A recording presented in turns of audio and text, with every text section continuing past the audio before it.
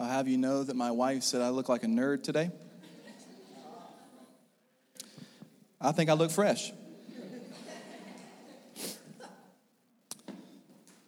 Today is one of my favorite days of the year and times for our community because today is Baptism Sunday. Baptism Sunday. I'm thrilled. I'm excited. I love Baptism Sunday. We actually have 9 people getting slam dunked, windmilling today in the pool. Between the legs, it's going to be crazy. I'm excited. And I was informed that the pool water is 88 degrees. In Jesus' name. You ever seen baptisms that happen in like a feeding trough? That water usually is like 45 degrees. I mean, it's freezing, you know. I saw a baptism picture the other day of a pastor in a like waiter suit, like waiters. I'm like, what is this? You know, this is crazy. But hey, look, I forgot a couple weeks ago to do our Golden Pumpkin Award. In case you didn't know, we do this thing in partnership with a couple churches and ministries called the Glenwood Trunk or Treat. And we decided this year we're going to give away an award for the best trunk. And I'm pretty pumped about this. And I meant to do it a couple weeks ago, but forgot to. But it is here today in all its glory. And so I wanted you to know that I did not vote. It was a other group of people who voted, not me. So don't get mad at me if you didn't win. I know how some people are. But I wanted to announce our winners. Can I do that? Hopefully. And our winner? Okay. Our winner for the very first, hopefully annual, Golden Pumpkin Award for the best trunk at the Glenwood Trunk or Treat goes to Cody and Angie Thompson. Come on! Cody and Angie Thompson. They literally went out and got a tree and brought a tree with like soil. It was incredible. Come on up real quick. Give it up for them. Real quick. So good. And so what you guys will do now is you will sign your name of glory on this pumpkin, and it will forever be enshrined into the Pumpkin Hall of Fame. So you guys take that. We got to get it back, but you got to sign it for us, okay? Give it up for him. That's awesome. That's awesome. So good. We started a teaching last week called Busy. And we felt compelled, really by the Spirit, to dive into this teaching because it seems like such a relevant conversation in our community. This is a conversation that seems to be happening across every sphere of life, young, old, across gender, across socioeconomic status. It doesn't really matter what phase of life. It seems to be that everyone around us is busy. And we felt compelled over the next couple weeks, especially going into the holiday season, to dive into a teaching specifically on the idea of busyness, and even more specifically on the idea of hurry. And we actually have, as a supplemental reading for you, we have this awesome book called The Ruthless Elimination of Hurry by John Mark Comer out front. I actually read this book in 3 days. Fantastic read by John Mark Comer. It just came out a couple of months ago, and I will say they're only $15 with us, but they're $21 on Amazon. So you're saving some money. That's all I'm saying. But we have some of these books out front. Fantastic read. Again, The Ruthless Elimination of Hurry by John Mark Comer. So I'd encourage you to snag one of those to read along as we dive into this teaching over the next couple of weeks. Jordan kicked it off last week, did a killer job. Fantastic job teaching. I was very excited for her. I thought it was awesome. She did a fantastic job. And then today we continue on. So let's go ahead and jump to the scriptures.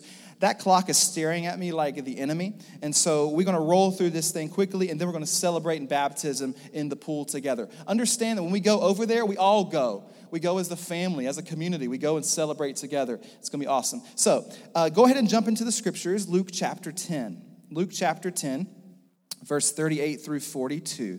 Luke chapter 10, verse 38 through 42. This rather famous story last week, and I wanted to go back and sit in it a bit today.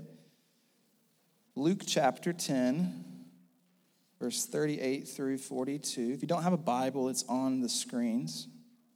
If you'd like a Bible, which I'd encourage you to get one, we have a handful of free ones out front for you. Luke chapter 10, verse 38 through 42. And it reads this: As Jesus and his disciples were on their way, he came to a village where a woman named Martha opened her home to him. She had a sister called Mary, who sat at the Lord's feet listening to what he said. But Martha was distracted by all the preparations that had to be made. She came to him and asked, Lord, don't you care that my sister has left me to do the work by myself? Tell her to help me. Martha, Martha, Martha. Brady Bunch? Anybody? Marsha? Okay. I'm an old soul, all right? Martha, Martha, the Lord answered, you are worried and upset about many things, but few things are needed, or indeed only one. Mary has chosen what is better, and it will not be taken away from her. Jesus, we thank you for today, your love and your grace and your mercy. May you continue to meet with us in a radical way, God. And I'm so excited and encouraged by our time together in celebration of these 9 individuals, these 9 souls who are stepping into the pool today and making this proclamation of this inward transformation. And I encourage you, Jesus, to just touch other hearts in this space who've never encountered your love before. If they're coming just to support somebody, they would see this idea of newness and being made new and wholeness and life. We thank you, Lord. Continue to meet with us here. In Jesus' name, amen. Amen. Just this past week, I went to lunch with a friend of mine, and I went to a restaurant that if you have any sort of ADD whatsoever, you probably should not ever go eat at. And it was Kickback Jack's. You know Kickback Jack? I bet they got 327 TVs in that bad boy. I mean, seriously. I literally told the guy I was meeting with, I said, look, man, I'm so distracted. I can't even pay attention to you. I mean, it's sports everywhere. I'm a sports guy. I love sports. Sports everywhere. Replays of games that happened days ago. Who cares? The game's already been completed. We're putting a replay up anyway. I don't understand. I was distracted. Or sometimes for me, my wife and I will fancy ourselves and go out to a nice dinner, nice meal. Matter of fact, Friday we went to Southern Lights Bistro. Anyone ever been to Southern Lights Bistro? I'd encourage you. Gentlemen, if you got a girlfriend, date spots, okay? Husband, take your wife out. Southern Lights Bistro, it's great. And I made the intentional decision to turn my phone off and give it to my wife, and she's put it into her purse. Because I am that guy, typically, when we go out to dinner, who spends a majority of our time together just scrolling on my phone. Do you ever see those couples in a booth, and they're on a date, and both couples are just on their phone scrolling the whole time, and you're like, do they even have a good relationship or marriage, honestly? And it's funny when it's older couples, too. They're like in their 50s or 60s, and they're scrolling on Facebook. I'm like, well, this is crazy, you know? And I come to this realization that being and as a person, I get very distracted. I get very distracted as a human being and as a person. And when we're talking about this idea of busyness, there really are 2 main definitions when we're talking about busy. There's the busy of just simply we have things to do. We have things to do because we work. Humans were created to work. That's part of our call. So we're busy. We have things to do. That's not a bad thing. But then there's the next level of busyness where we have too much to do and not enough time. Too much to do and not enough time. And that's the busyness that we're pressing into, where we create this idolatry of speed and hurry. Ronald Rolheiser calls it pathological busyness. Pathological busyness, where the busyness is driving us. We aren't driving the busyness. It is driving us. But at the core of it, however, I think we are dealing with something much deeper, and that is distraction. That is distraction. Adult human beings in the year 2000 had an average attention span of 12 seconds.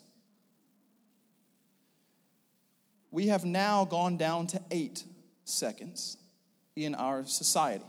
The average human being has an 8-second attention span. And you know this plays out when you are on your MacBook or on your computer, your Microsoft Surface, whatever it is, and it starts to load a web page. And you're like, if it's more than 8 seconds, you think the Wi-Fi is out, something's wrong, you might have a virus, you need to call up tech support, you know? where I remember dial-up, okay? You know what I'm talking about? It would take minutes for a web page to load, and you thought it was fast, you know? We have a short attention span. It was 12 seconds, now it's 8, but listen to this. Scientists say goldfish have a 9-second attention span. Goldfish are more attentive than human beings. As we are distracting ourselves into what he calls spiritual oblivion. Spiritual oblivion, and it is terrorizing our emotional health, our mental health, our social awareness, and relationships. At the core of distraction is restlessness, which, shocker, happens when you rest less. Huh, did you know that? Wild, bow, like crazy. At the core of distraction is restlessness. But at the core of restlessness is anxiety. At the core of anxiety is fear. And at the core of fear is a feeling of empty love. Scripture says that perfect love casts out all fear. And the root of it all for a lot of us is just this empty experience of love. But when we look at the idea of busyness, the etymology of the word, or where the word comes from, it comes from this old English idea of being anxious. Did you know that the word busy comes from the idea of being anxious? That's where we get the word busy. As anxious people, we tend to add things to this crazy to-do list almost as a form of distraction. A lot of us in our culture are experiencing high levels of anxiety or restlessness or worry, as Jesus says Mary or Martha is here in the text. Worry. And for a lot of us, the way we cope is we create distractions. We fill our time, we fill our schedule with meaningless things, and even, we'll get to this in a second, sometimes good things, but as a form of distraction for what's truly going down deep in our soul, which might be restlessness, anxiety, fear, or even empty love. 77% of people experience symptoms of stress in our society. More things to do equals more stress. How many of you experienced a little bit of stress this week? At any point, a little bit of stress, a symptom of stress. See, about 75% of you guys experience symptoms of stress. And more stress equals more distractions. We create more distractions, and it becomes this vicious cycle. But I love that Matthew doesn't use the word busy to describe Martha. He doesn't use the word busy to describe Martha. It doesn't say, but Martha was busy with all the preparations. It says specifically she was distracted. I think for a lot of us in our society, we are distraction and being distracted. The word distraction is defined as a thing that prevents someone from giving full attention to something else. You ever had to try to have a conversation with someone while they're texting? It usually goes something like this. Say what? Like that's our go-to. Say what? What do you say? Like you could be talking for like minutes. And I have a wife who keeps record. Months later, remember when we were talking about such and such? I'm like, no. She's like, well, I was talking right at you. I'm like, well, I didn't hear a thing, Probably because I was distracted. That's the world we live in. We live in this distracted society where we are pulling our attention away from someone to something else, or from something to something else. For Martha, this idea of busyness, it comes from this original word in the Greek, which is perispao. And that word really means to be drawn away. To be drawn away, or to be too busy, overoccupied, or distracted, as we see here in the NIV translation. This means that she was so busy, it was pulling her away from what she needed to be focused on. She was so busy, it was pulling her away from what she needed to be focused on, and that was the presence of Jesus in her home. The presence of Jesus in her home. Some of us in this space today, some of us are so busy, it is pulling us away from what we should be truly seeking and focused on. My wife, Jordan, made a statement last Sunday. We're far off from that, okay? I'm kidding. She's incredible. Some of you guys are like, do you guys have a good marriage? It's incredible, all right? It's amazing. She made a statement last week that said some of us are too busy to follow Jesus. Because reality is, it takes time to follow Jesus. Why? Because it's a relationship. I've heard it said before that love is oftentimes spelled T-I-M-E. Time. It takes time. Mother Teresa was quoted by saying, if you just spend an hour with the Father every day, you'll be all right. And some of you are like, where's the hour coming from? And if you look at the statistics in a second, you'll probably see quickly where it comes from. And if you get offended, we can talk about it later. That's okay. As we have mentioned before, the home is almost a metaphor for a person's life. A home is this metaphor for a person's dwelling, a person's life, your soul, your inner dwelling. And when we surrender to Christ Jesus, Christ makes his home in our hearts. Ephesians 3:17, Paul says, then Christ will make his home in your hearts through faith.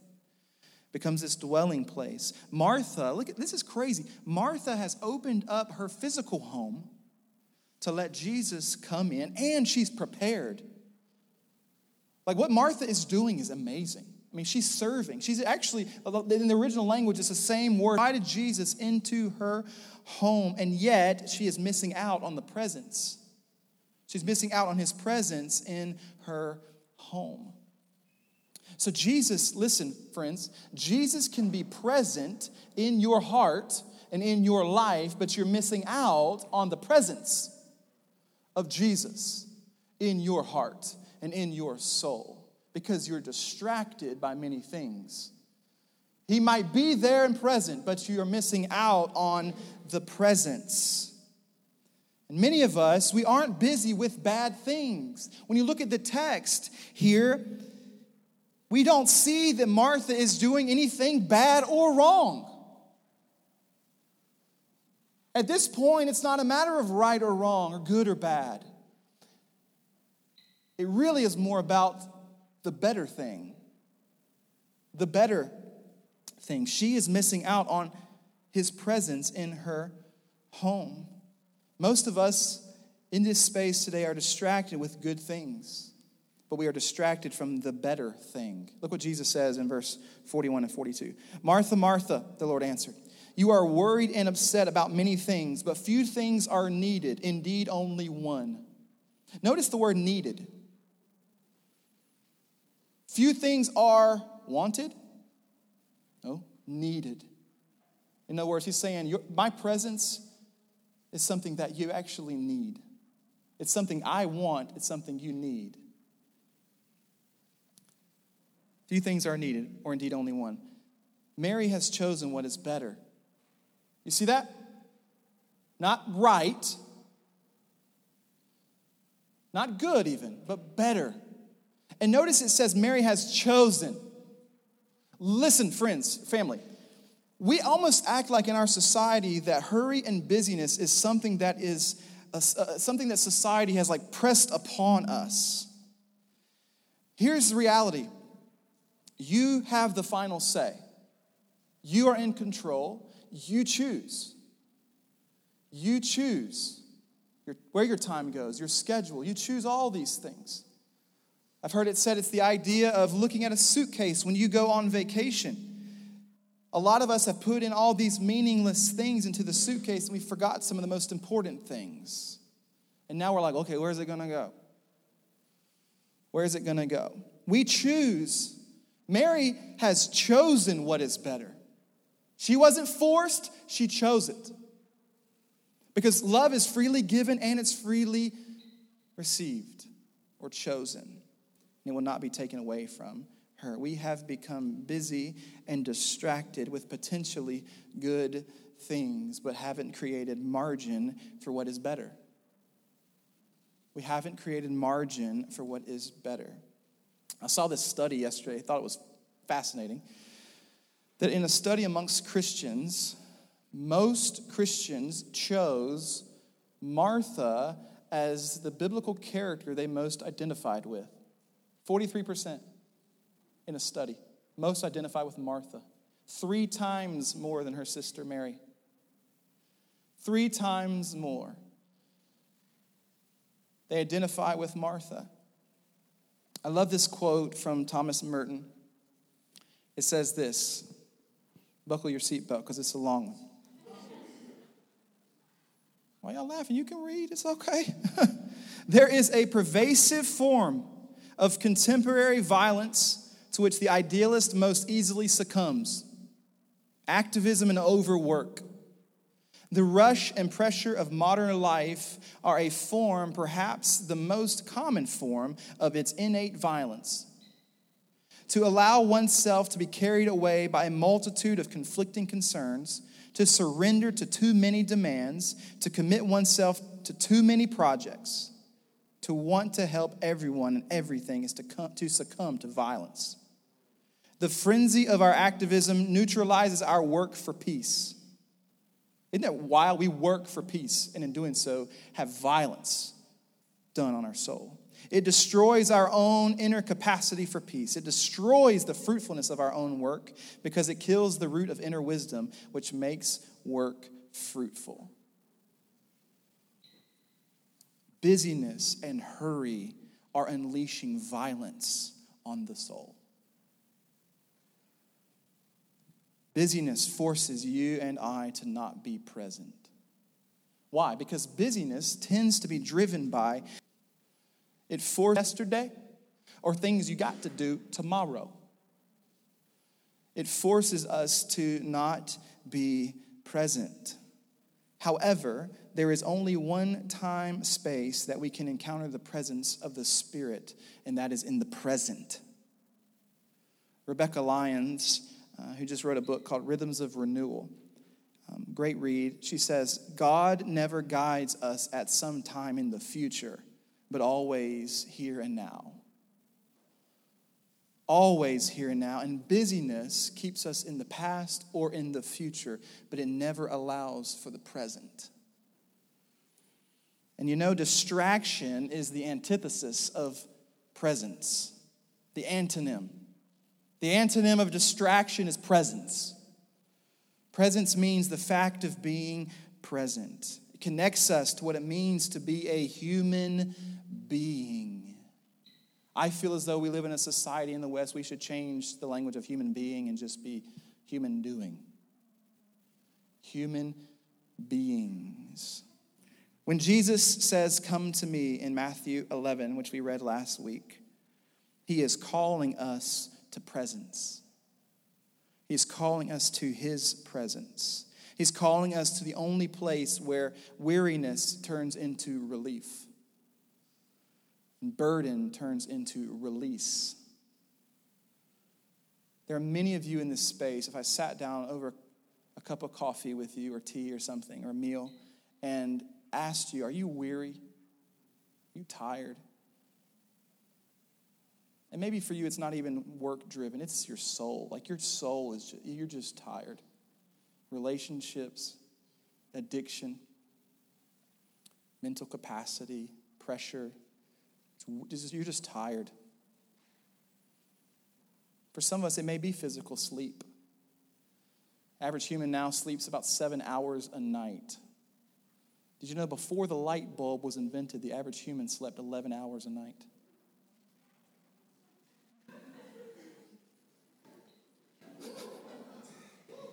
Get more talk back with that than anything else. Some of y'all are like, I slept 12 last night.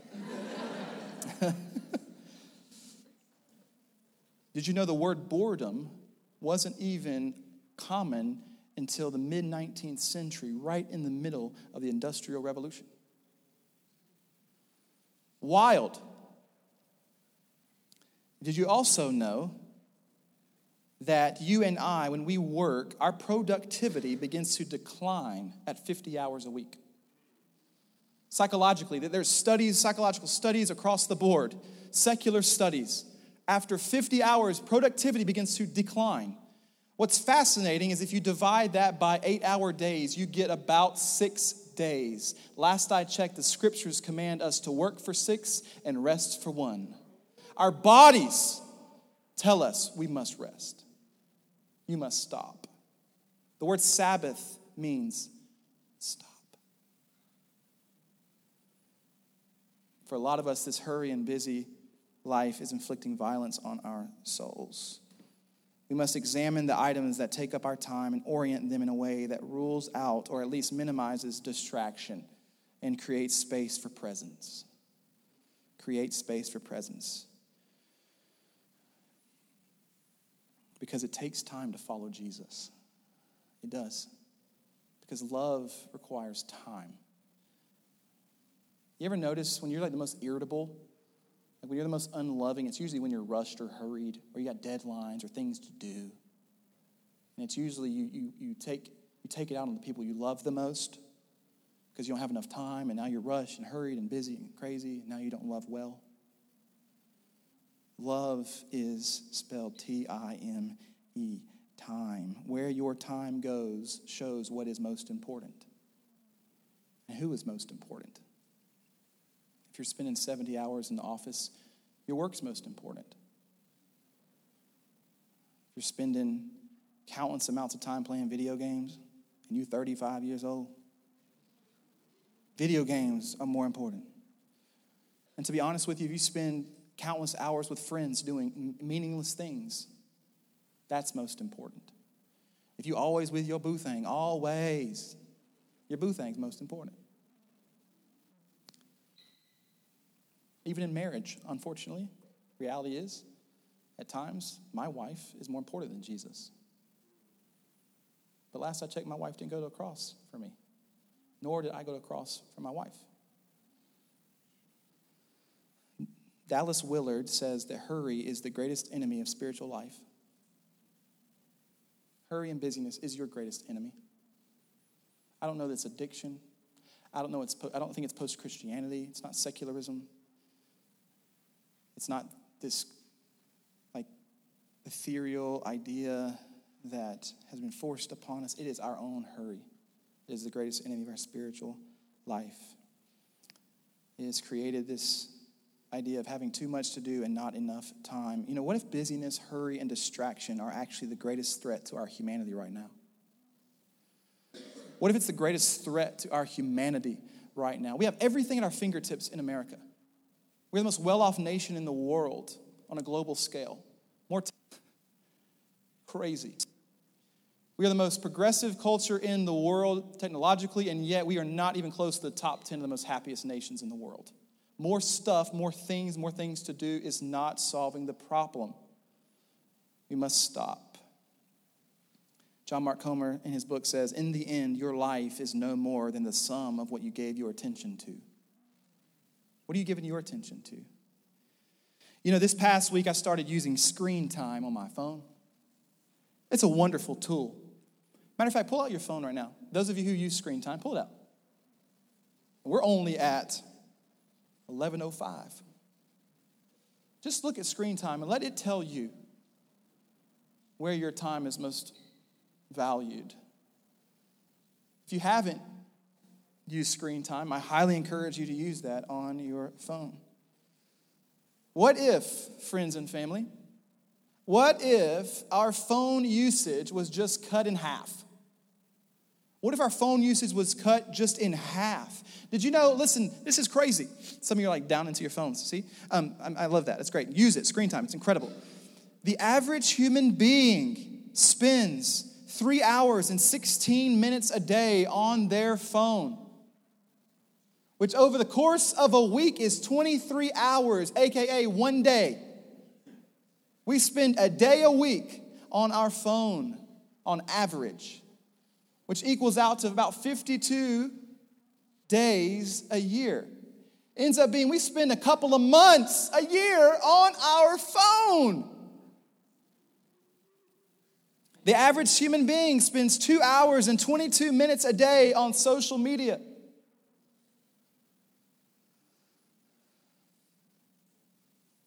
"93% of married couples sleep with their phone within arm's reach."